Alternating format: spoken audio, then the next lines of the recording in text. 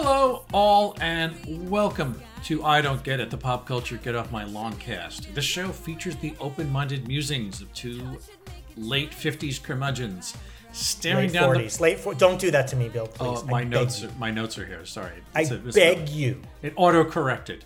We are staring down the prospect of entertainment irrelevance. I am your co-host, Mr. Bill Scurry, of something called American Caesar Enterprises, which, as my co-host will attest, is the basis for those little inflexible green army men toys that kids used to play with in the cultural stage between hoop trundling and the PlayStation 5. Wait, what's hoop trundling? What is that? It's that thing where you run alongside a metal hoop with a stick. Oh, and you hit it. Yes. Yeah. You hit it, you beat it with a stick. You're really eliding a lot of toy history. I'm rounding up. Yeah. The only thing between, being an urchin on the streets of London in the 1870s, hitting I think those hoops were usually wooden, man. Yeah, okay. Hitting a hoop with a stick. And the what'd you say? PlayStation 5? You didn't even go PlayStation 1. No, PlayStation 5. You went PlayStation 5. Yeah. So the only toy of any import in between those two things is the Green Army Man. Little plastic Green Army Man. Yeah. We both had I bet you had a bunch of those. I had a few of those. I did, and it was like, that was one of those things where I'm like, okay, I'm supposed to think this is fun. And it clearly is not, because it's just a green thing that's not posable, I do remember that there were variations on that, like the same kind of little blobby kind of. And kids, if you don't know what you're talking about, these toys are everywhere. Still in the 80s. Well, they were in Toy Story too, remember? They were actually characters in Toy Story. That's right, but like probably made in Taiwan, little tiny plastic things. But I remember there were ones that weren't just army guys. Like you probably could get like farm animals, and I feel like I had others, but I definitely had a few army dudes. And then they would come with a big plastic mat. Mountains and valleys. Didn't have that plastic mat. No, you didn't have that. No. And then there'd also be little plastic things that were cannons. And you would set up little things. I'm sure you could get some cowboys and Indians. But here's the problem. This has been the toy nostalgia cast. By that point, I already had G.I. Joes, which are eminently posable with weapons. G.I. Joes were much more impressive. There you go. So game over, man. Game over. So welcome. My name is Noah Tarnow. I'm the founder and senior quizmaster of The Big Quiz Thing, the trivia game show Spectacular. And what do we do on the show? Sometimes we talk about toys, Bill. Sometimes it's relevant. Sometimes we even get to the point. Sometimes, occasionally we get. Dude, I was listening to a podcast the other day, and it was even a podcast I like, and literally they made it to 30 minutes before getting to the topic. And I'm just like, how much do you think I like you guys? Like, I'm not related to you. Like, shut the fuck up. So I'm reminded of that now. Anyway, what do we ostensibly do on this show? We talk about something that's happening, something that's hot, something that's new in the culture, and we try to pick it apart with our old desiccated brains. And this week, we considered this 2 weeks ago. Thereabouts. And what did we do last week? I forget already. We did the Riverfront Brawl. Right. We had, that's already old news. A good thing we hit it when we did. We moved on past that, yeah. Right. Although, it'll come back when the guys who are, arrested for that are run for Senate. And they're CPAC speakers. Yeah, CPAC. You joke, but it ain't that far I do not joke. Anyway, so this is a song. Someone said the song of the summer. Song of the summer. Was that a concept when we were kids? That was Walt Disney's racial hit from the late 50s. Is that movie still... Can you still see that movie? Get that movie? Yeah. If you want to, is it available? You got to buy a DVD from Europe. It's difficult. It's a little Byzantine, but you can get a hold of it. So the song of the summer maybe is a song that a teaser video went up on TikTok, music video of. It is called Planet of the Bass. Bill, tell us the 611 on Planet of the Bass. Oh, I had here Rankin Bass. Maybe I looked up the wrong topic. I was confused. I was reading about Cornelius and Zira. Oh, not Planet of the Apes, Planet of the Bass. Planet of the Bass Ale. Planet of the Bass is a spoof song by a Brooklyn-based comedian named Kyle Gordon, 30 years old. Wait, hang on. I thought Kyle Gordon was a NASCAR driver, but when you look up Kyle Gordon, you don't get that. Who am I thinking of? I thought his name was... Yeah, that's another Kyle Gordon, is it not? I believe... I put Kyle Gordon in Wikipedia, and the only thing I found is Planet of the Bass. So far as I know... Who am I thinking of? I don't know. Kyle Gordon is what I would say. Keep talking, and I'm gonna figure out who I'm thinking. Talk amongst who we're yourself. thinking of. So this Kyle Gordon, this particular one who's not in a flame retardant suit inside of a car going around an oval, is a guy with a long track record of TikTok videos. And long track record, I mean to the beginning of pandemic, I believe, and a whole hoary host of bite-sized comedy ideas. Kyle Gordon has a background in the loathsome art of a cappella and what appears to be a ton of summer camp experience. So a lot of his comedy is based on the premise of musicals and heightened characters and small bites. So, okay, by the way, Jeff Gordon is a NASCAR star. Very good. Okay. He's the guy who hosted SNL. That's how big he is in NASCAR. And there's also Kyle Busch. Very good. Okay, we got that out of the way. So, Planet of the Bass is a carefully designed send-up of 1990s Euro dance tracks, which, of course, had a crossover moment. If you're old enough, like us, you remember this, and it was definitely during Gordon's childhood, because I believe he's 30 years old. So he maybe would have flitted into his crib or through the womb that would have come through into his ears, or his protean ears, into his early subconscious members. So there's a heavy inspiration of Aqua, Ace of Base, groups of that ilk. And for what the record is, Kyle Gordon is the songwriter and singer, and this is one thing I was actually... No, he co-wrote it with someone who's a writer for your buddy of mine, Jimmy Fallon. Right. The actual female vocalist has not been trumpeted nearly enough. I had to dig around a little bit to figure out whose voice is that, because there's obviously a sobriquet, there's a character name, but the lady's name is Chrissy Poland, who's a professionally trained vocalist in New York City. And if you're going to listen to this, I figure you should at least know her name, because she hasn't gotten nearly as much credit as Kyle Gordon is getting for coming up with the whole enterprise. Anyway. The song was released, as Noah says, in bite-sized chunks on TikTok. It appeared to be accompanied by 2 or 3 different teasers. The effect was the same.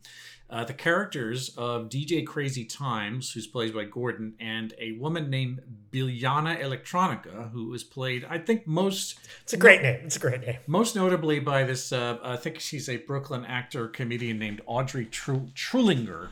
The video that I remember, the way I want to remember it, is they're dancing around the Oculus downtown, the Transit Mall Center, this gigantic abomination that I vowed to never step foot into, when it went billions and billions of dollars over budget for no good fucking reason at all. Is it on the former site of the World Trade Center, or near It's adjacent to it.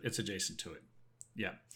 The Santiago Calatrava designed and then vastly retrenched. But, for whatever reason, it made sense to shoot it there, because it has a very, I don't know, kind of a brutalist look. Futuristic look, yeah. Yeah, they got kicked out for filming without a permit, but they got the footage they needed. Fuck the permits. You just got to wildcat Fuck the that shit. permits. Shoot wild. I tell you, when you elect me, I'm just going to cut regulations and everything will be utopian. So the 2 characters were wearing ridiculous throwback outfits, including a lot of like mesh and gigantic like Jinko, huge pants and wraparound goggles. Yeah, the big sunglasses. DJ Crazy Times has. Yeah, exactly. They're singing English-ish lyrics, which kind of conjure the image of Western-influenced Slavic pop stars, which again is like, it's hard to figure out exactly who you're talking about. It's more a feeling, it's a vibe, and I think it does a pretty good job of grabbing that vibe. So the snippet itself, the preview went on to score 100 million views on Twitter and nearly that many on TikTok, which I guess was the sort of native form, because that's where Kyle Gordon's been doing most of his heavy lifting. Just last week at TD Garden in Boston, Jonas Brothers invited Gordon and Trulinger to come up and sing their song to what looked like a generally baffled crowd. And you can't tell in that video. No, there was a lot of social media people focused on themselves. And I would say, granted, it's just like, I don't get how, if, for instance, the Jonas Brothers crowd, I'm assuming, is a TikTok age audience, how could they not know what this was? Jonas Brothers were big 15 years ago, dude. I feel like Jonas Brothers people are adults now. Well, they're adults and adult-ish. It's not quite the Taylor Swift crowd, but it's still holding on to, they're not quite Harry Styles, but they're holding on to a pretty core audience. They do trend younger. And a lot of the women in the audience who I saw, yeah. I just feel like your average Jonas Brothers fan is out of college now. Well, think about it. If they were 13 in 2008 when the Jonas Brothers hit, I'm guessing. I might be way off with that. Someone please correct me. That would make them almost 30 now. Okay, but I also assume that they've regenerated their audience because there's sort of a proto-boyishness to the Jonas Brothers. You know what I mean? To say the word Jonas Brothers connotes a younger audience. Anyway, And I think the audience the impression I got was that the audience, or many in the audience, were largely unaware if it was sincere or a joke. It's a strange position to be in. Not quite the splash you would have hoped, I think. Anyway, since then, just a few days ago, I think it was Tuesday or Wednesday, they dropped the full-length studio shot music video that has a different concept. It's the same exact track, but it was a full-length video. Same actors, but a more developed, canned sort of visual of outer space and UFOs. There's something about actors you're not mentioning. What's that? So there were 3 teaser videos. And the first one was that woman, Audrey Trulinger, playing Billia Electronica. The second one, they introduce a new woman playing the same character, same voice, same recording. Yeah, lip sync. And the third one, yet a new woman. And this was part of the parody. And by the way, the lyrics are parodying the nonsense, faux English of those songs. A parody of the fact that a lot of those groups had interchangeable women, and they'd replace them interchangeably. And the videos were lip synced by models. Right. The full video brings back the woman from the first one. Trulinger, yeah. So, Trulinger, thank you. Gordon has been on a push on local affiliates. Is what me and Noah watched TV bits with him. He was talked to up in Variety. He's essentially, this is a teaser for a full album of comedy songs to come. And I would say maybe this is one of them. The character Crazy Times, DJ Crazy Times rather, is just one character in his repertoire. And I think that most of his stuff is going to be character-based comedy. Yes. He's been doing this for years. I've watched a few other videos of other characters. He was doing it on stage at venues in Brooklyn. And, he's been in the comedy scene in New York for probably close to 10 years. Like many of the people we know. In fact, we're probably not that far away from him. We probably know a few people who know him. Other than the fact that we're 20 years older than him. But. So what do you think, Noah? How did this whole phenomenon go down with you today? Yeah, so it's all right. The song is kind of funny and kind of catchy and nothing wrong with it. And it is a solid work of parody, the essence of parody is the details, getting the little things right and having that resonance. And while I was never into this type of music, being 15 years old in 1990 and 25 years old at the end of the 90s, it certainly was part of an important formative moment of my life. It was everywhere, and I was certainly aware of it. And those details kind of, permeated my awareness, even though I never bought any of it. And, the details are super familiar. The blank look on the female singer's face, the production sound, there's kind of a veering sound to it. Very heavy bass is an element of that style of music. The male singer rapping in a flat monotone. There's sort of an angle, like my first thought was a fisheye lens. It's not a fisheye lens, but there's sort of an angle you take to it that you're shooting the singers at, kind of skewed a little, or from very high up or very low down. The nonsense, and as I said, the nonsense, poorly rendered English vocals. Some songs that might be familiar. You mentioned like Ace of Base and Aqua. Aqua's a big one now because Barbie Girl's having a moment again because of Barbie. But the songs I remember, there's I've Got the Power, Rhythm is a Dancer, What is Love, the song that they used on SNL for the Roxbury Brothers. Hadaway, I think. Hadaway. And then you were thinking Another Night by, who did Another Night? Real McCoy. That's a terrible band name. So Euro dance is the genre name. There's a variant genre name for that. I always like Euro NRG as a music genre, like the letters NRG, pun on energy. It's great. So this song is all right. It's well produced. It's reasonably catchy. We complain on the show a lot of times when we talk about comedy that it's the first pass comedy. This is not. Gordon either spent a lot of time or really has a gift for, the lyrics are pretty funny. They're kind of this nonsense throwing in random ideas about sex and love and peace and brotherhood, but it's all kind of nonsense. And I'm not going to quote it. It's not worth quoting. You can look it up. But it's, he put some real good work into it. The full video is very impressive. There's guys in like alien masks and props and stuff, and it looks very well done. So, definite A for effort here. If nothing else. But I don't think there's a lot behind the concept. And unfortunately, that's the world we're in. And there's an interview with this guy in Variety that really kind of summed it up for me. First of all, let me complain about whoever this interviewer was in Variety. They said something about very few comedy acts had reached over into the mainstream. The only examples I can think of are Weird Al Yankovic and The Lonely Island. Like, come on. First of all, go back to the 50s when a comedy album was like in the top 5 on the charts every few weeks. Like, this person has never heard of Alan Sherman. So much for being a music journalist. Anyway, so this interview, really, you see how vapid this guy is. So there's a lyric that he sings, that DJ Crazy Time sings, "Women are my favorite guy." So the interviewer says, "How did you come up with that lyric?" And Kyle Gordon says, "I think it came to me in a dream many years ago. And it's just this phrase that's been swimming around in my head. It was sort of a religious experience, actually. So it just kind of flowed out of me. It really wasn't me. It was sort of like a spirit that took over my body and wrote that for me." So there's not a lot of insight here. This guy isn't particularly interesting. Of course, plenty of musicians have nothing to say, but I just can't get past the fact that while this song is perfectly fine as a joke and even as a pop single, there's something just really amateurish about this guy. And the song's fine for now, but it's a real flash in the pan. And I'm not surprised he kind of flopped at the Jonas Brothers thing. If he did, I couldn't tell. But, this is pretty thin. Well, I think of this as a character piece in an array of other character pieces. And I went back and I looked at a lot of his TikTok work. And I usually am loath to do that because I don't use TikTok other than to see something that somebody forwarded to me. I don't find new talent on TikTok, nor do I look at it for recreation.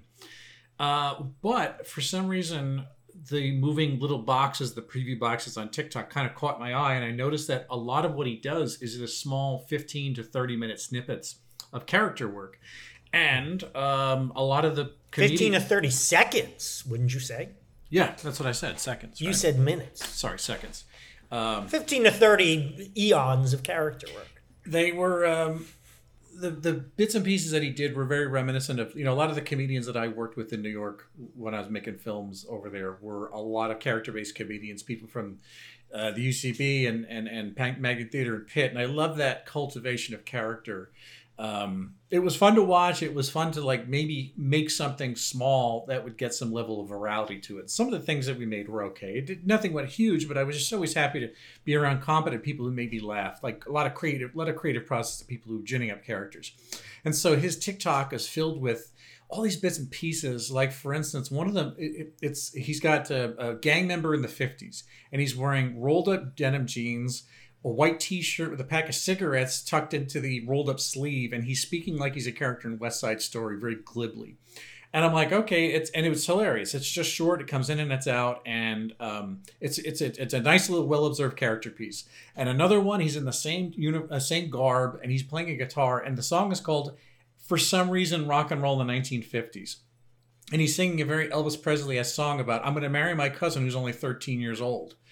And I'm like, that's funny. It's just take one detail of Jerry Lee Lewis, and it's like let's make a small goofy makeup up. And his whole thing, he had something like 50 videos that were all just based on these one little character takes. One was a character was a child in 1918, and it was a child laborer named Fabrizio. Yeah, drinking poison. Yeah, he's got a gift for parody. He's got a gift for the details of parody. Absolutely. However, Planet of the Bass is, for me, it was perfectly built as the teaser bumper. Like, I didn't realize that what I saw in the first place that was shot in the Oculus was a teaser for a full-length thing coming. I thought, oh, that's great. We all had that moment. We saw that thing. This was a good précis of what this kid does. Right. Here's the thing. Was he planning to make the full thing even before it went viral? He must have. I have to assume, because it was unless he got his shit together and put the whole shoot over in 2 weeks or 3 weeks. Now, I assume these were teased. Well, remember, the whole thing is just designed to flog a full-length album, which is coming out in a couple of weeks or so. So, yeah, I think that this was a big art project for him. Planet the Bass, the snippet took off, the video took off.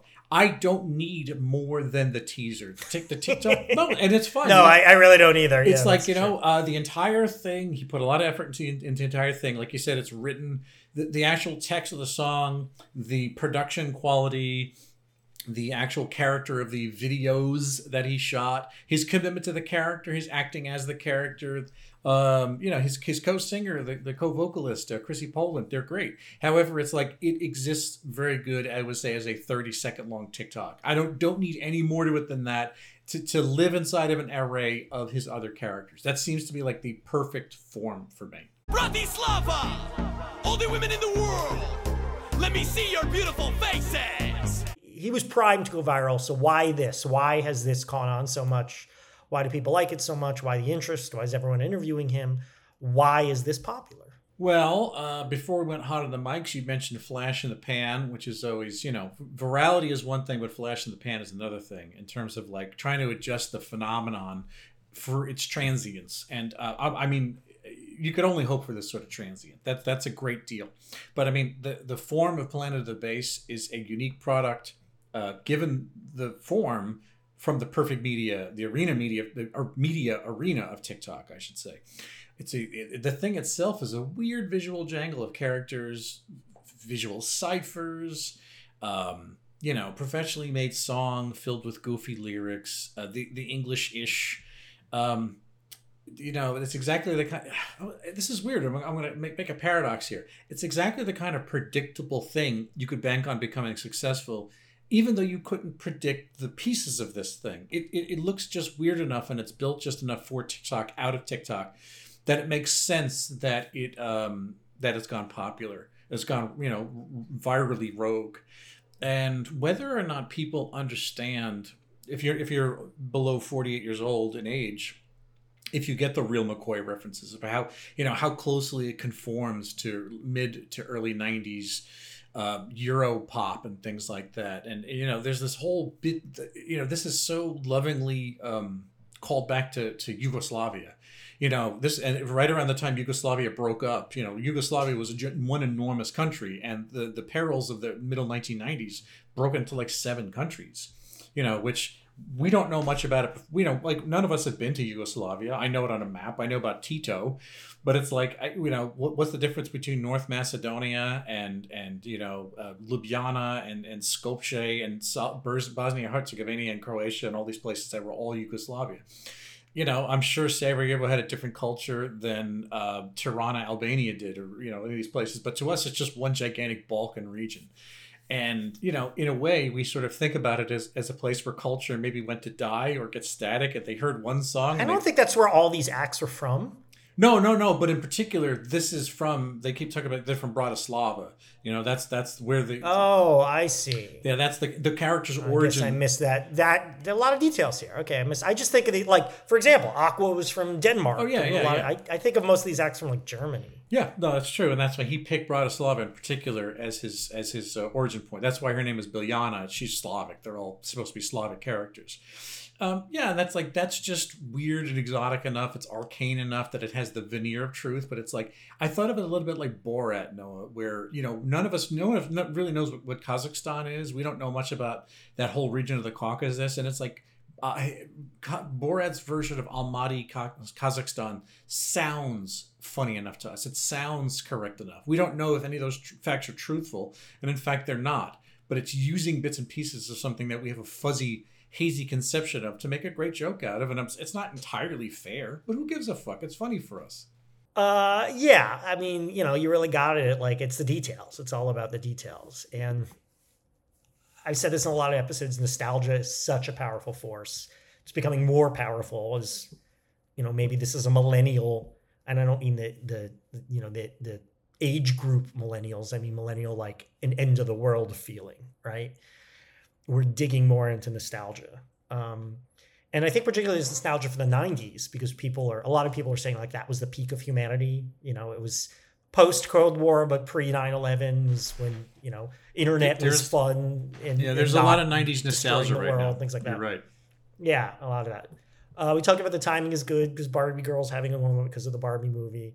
And again, I think the song and the videos are well done. They're well made. The song is catchy in and of itself. You find yourself humming it and singing it, and the lyrics are funny, if not profound. And yeah, this guy was plugged into the comedy scene for a while. It sounds like he knew people. He co-wrote this song with a guy from Jimmy Fallon. There's some quote in some article where he talks about he met one of the women in the videos, he says there were a bunch of comedy people who rented a house upstate, and I met her there. So clearly he was in the cool kid Brooklyn Comedy Club. So he had connections. He was primed to go viral. You know, luck favors the well prepared, as they said. He won the viral lottery, but he was using a good lottery system. He was combining numbers. By the way, I remember watching like an infomercial in the mid-90s where they said, buy the system, this will help you win the lottery, because by combining numbers. They just keep saying the way you win the lottery, our trick is combining numbers. And they never say what that means. It's got electrolytes. And I remember spending time... Exactly. Like thinking, like, what could that possibly mean? Combining numbers helps you in the lottery. But then I read the only way lottery systems do work, they make a lot of money for the people who sell lottery systems. Life, it never die. Women are my favorite guy. Now, tell me, would you have like Planet of the Bass as a kid? Planet of the Big Mouth Billy Bass. I don't know. I mean, maybe I would have thought that this comedy was more profound than I think it is now. I never really liked this music. And,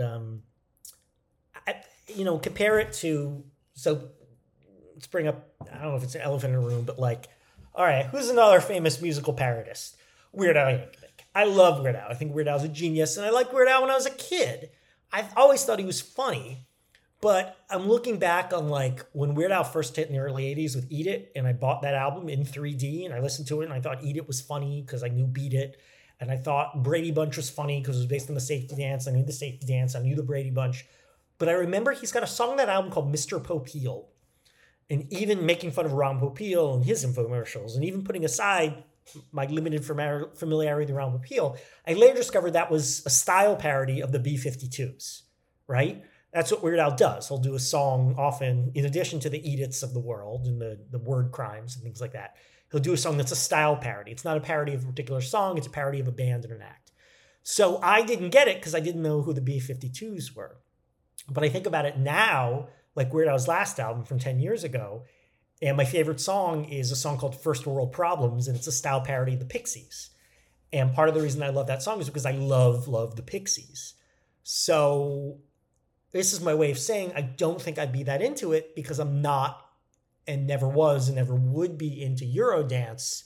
So, to really a song like this to connect with me has to be a parody of a genre I like. So when his album comes out, it'll be interesting, right? I might give it a listen. And, if he's got parodies of things I'm interested in, styles I'm interested in, if he does a punk parody or a new wave parody or a post-punk, God, there's so few genres I'm really, how about this, a 60s psychedelic parody, I might be more interested. His album is a shotgun blast of style parodies. I watched the teaser for that, and he goes through... Really? This is a teaser for the album. I wasn't aware of that. It's almost listed by genre because there's an emo punk, there's a bossa nova, there's folk. It's like he's writing in a number of different styles, so it's heavily informed by what's come before him. So I mean, you may your mileage may vary. You may find some traction. But I think that because this is reminiscent of Bo Burnham and Lonely Island, let's think about it. You mentioned Weird is one. Weird, as we call him. Weird, as we call him. Yeah, I was surprised to hear that people call him weird. That's how he prefers to be called by people. But anyway, I kind of dig it though. Yeah, Bo Burnham and Lonely Island are the more modern conceptions of this in terms of they really push. Lonely Island does style like they almost from album to album they kind of change their style, but it's not really making fun of anything so much as it is like comedy songs, like novelty songs per se.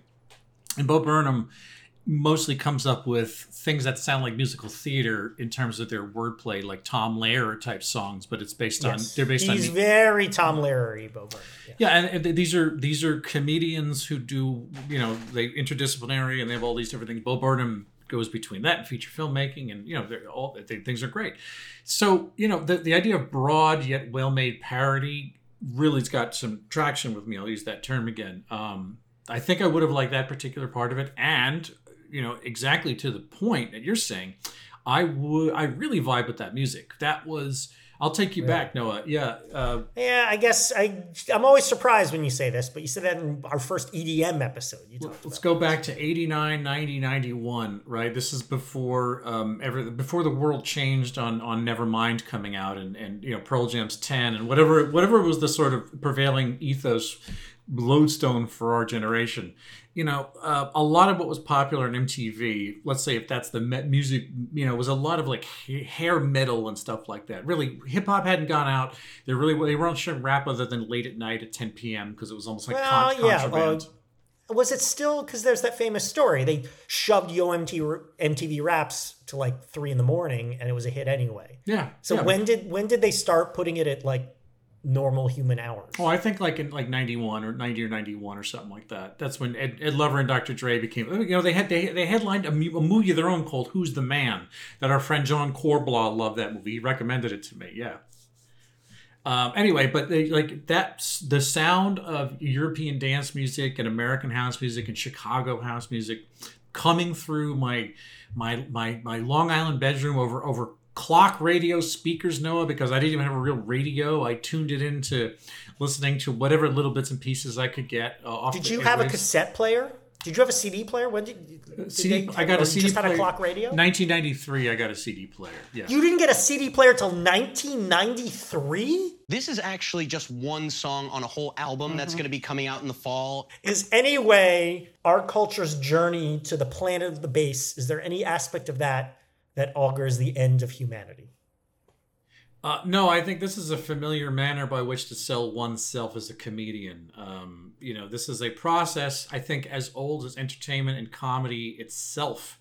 In fact, I put in my notes here, Noah, that this is kind of the modern vaudeville, for lack of a better term. And maybe that's not exactly a great term, but it's like there's an idea of selling yourself as a song and dance band, a little soft shoe, a little gag, baggy pants. Baggy pants? Little song, a little dance, a little seltzer in your pants. Yeah, and this is kind of like really doing an old school Dick Van Dyke with a cane, or whoever else was sort of traveling from town to town in the Midwest. This is an old form. I don't think Dick Van Dyke was a vaudeville guy. But he's in the vaudeville tradition. He was a master of all the forms that the vaudeville, that was his influence, guys like that, All right, yeah, no, so, Signing the Apocalypse. No way. Parody's good for us, It's funny, and it's, at worst, it's harmless. And like I said, like, as much as I don't think this is, like, changing the world, let alone Weird Al level, this is very valid parody. He gets the details right, and it's something worth parodying because it's kind of ridiculous. That music's kind of silly now that we look back in it. And of all the topics we've looked at in the history of the show, of all the topics we looked at that don't suck, this might be the number one thing I'd be most surprised by if it had staying power. Does that make sense? So like parcel out the things that we've looked at that aren't actively bad, the things that are awesome, the things that are harmless. And of those things, I think this has the least staying power. So that's my way of saying I think it's highly, highly likely that this thing, is cultural, candy, cotton candy. It'll come and go. It will not leave an imprint on culture for good or ill. So by that token, it is definitely not apocalyptian.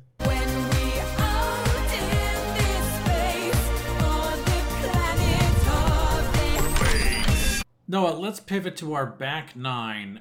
Let's talk about the topics of jealousy and the Felonian scale. You tell me where envy comes into all of this for you. Well, I'm absolutely jealous of this dude. Once he said, I was with other comedians at a house upstate. So those of you who don't know, a long time ago now, I spent approximately 3 years trying to make it as a comedian in New York. I had done improv in college. I thought I was an improv hotshot. I came to New York. I realized I wasn't. And you can get far with improv there. And I tried stand-up and then character work, even a little like this. And, I thought I had something, but I never got off the launchy pad. I certainly never got invited to the house upstate. And looking at this guy who, for as much as I don't think this is bad, like I said, I just don't think he has it. Like reading that interview in Variety and watching an interview with him on ABC News, there's something, he doesn't have that it factor.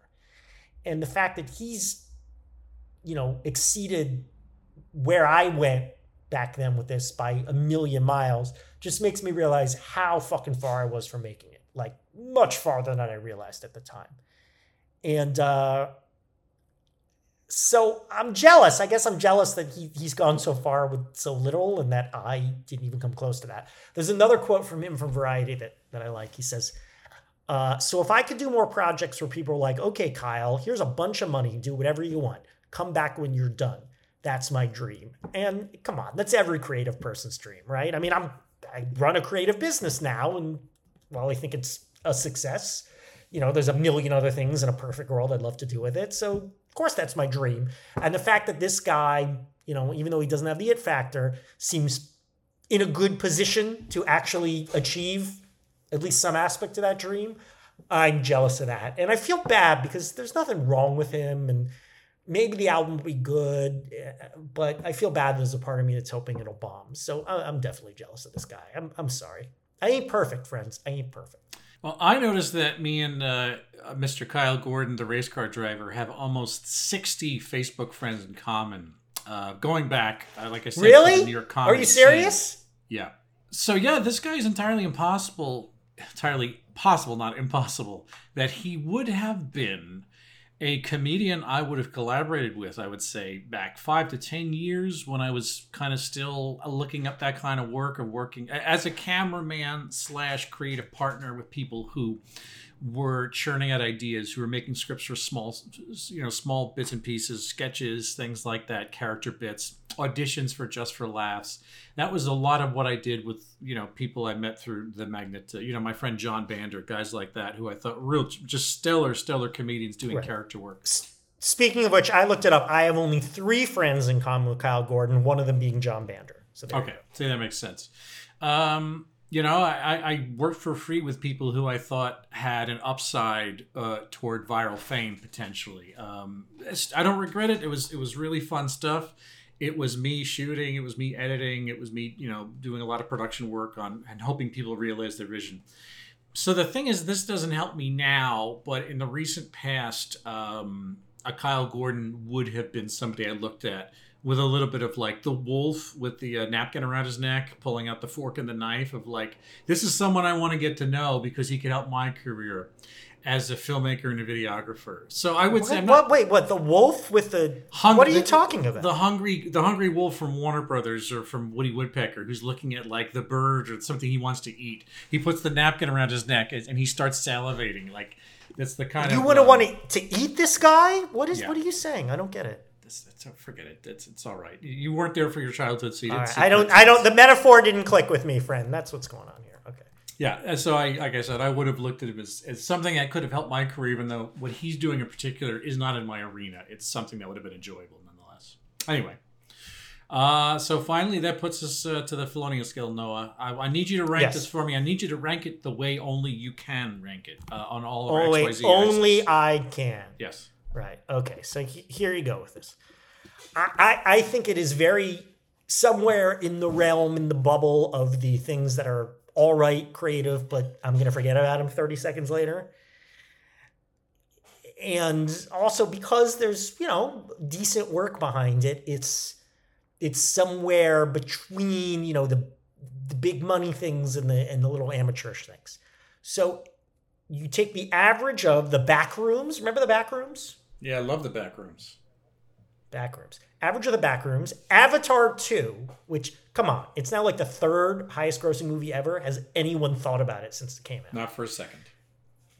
This is what's wrong with our culture. The average of the Backrooms, Avatar 2, Goncharov, and Love Shack Fancy. Get the average of those 4 things and subtract 71.83 E. The constant E.